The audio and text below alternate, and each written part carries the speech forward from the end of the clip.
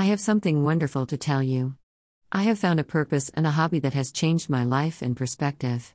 That purpose is doing Jiu-Jitsu. Come with me on my blogging journey about this masterful art. If you haven't done it, try it. I'm 52 and I just started with my children.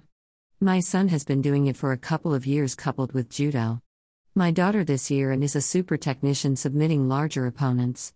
Jiu-Jitsu is an equalizer. Anybody at any age can do it.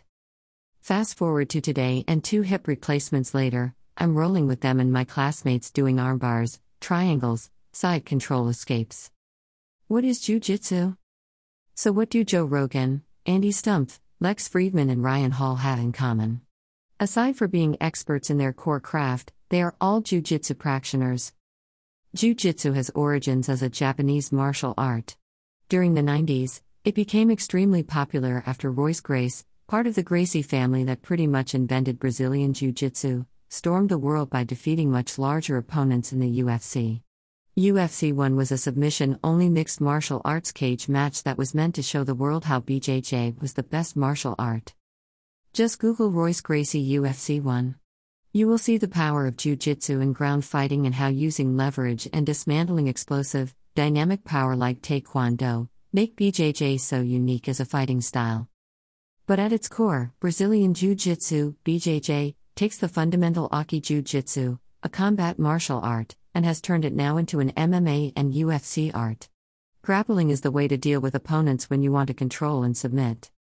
Why I started at 52. I have 2 metal hip implants and I couldn't do any of my old active activities.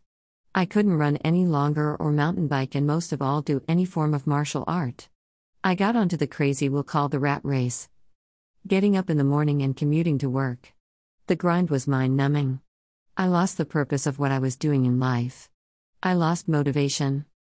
So many of us have gotten lost in our purpose.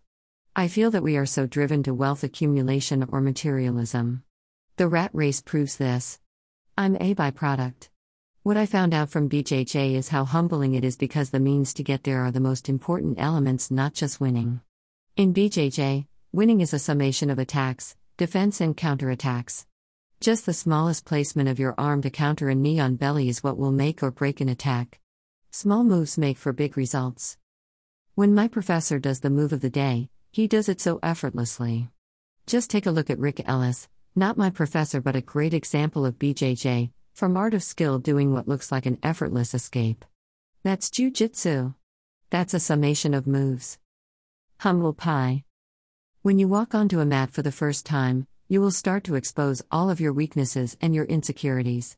You will see how little you know and you will embark on a humbling journey that will expose yourself while you hone yourself into a sharpened blade. That's what we are. Unsharpened steel, and once you recognize that you can open your mind and soak in one of the most incredible experiences. If you are contemplating doing it, put on a gi and get rolling. Join me on my journey as I chronicle mine. If you can't do it, just read mine and live through my experience. I hope you join me.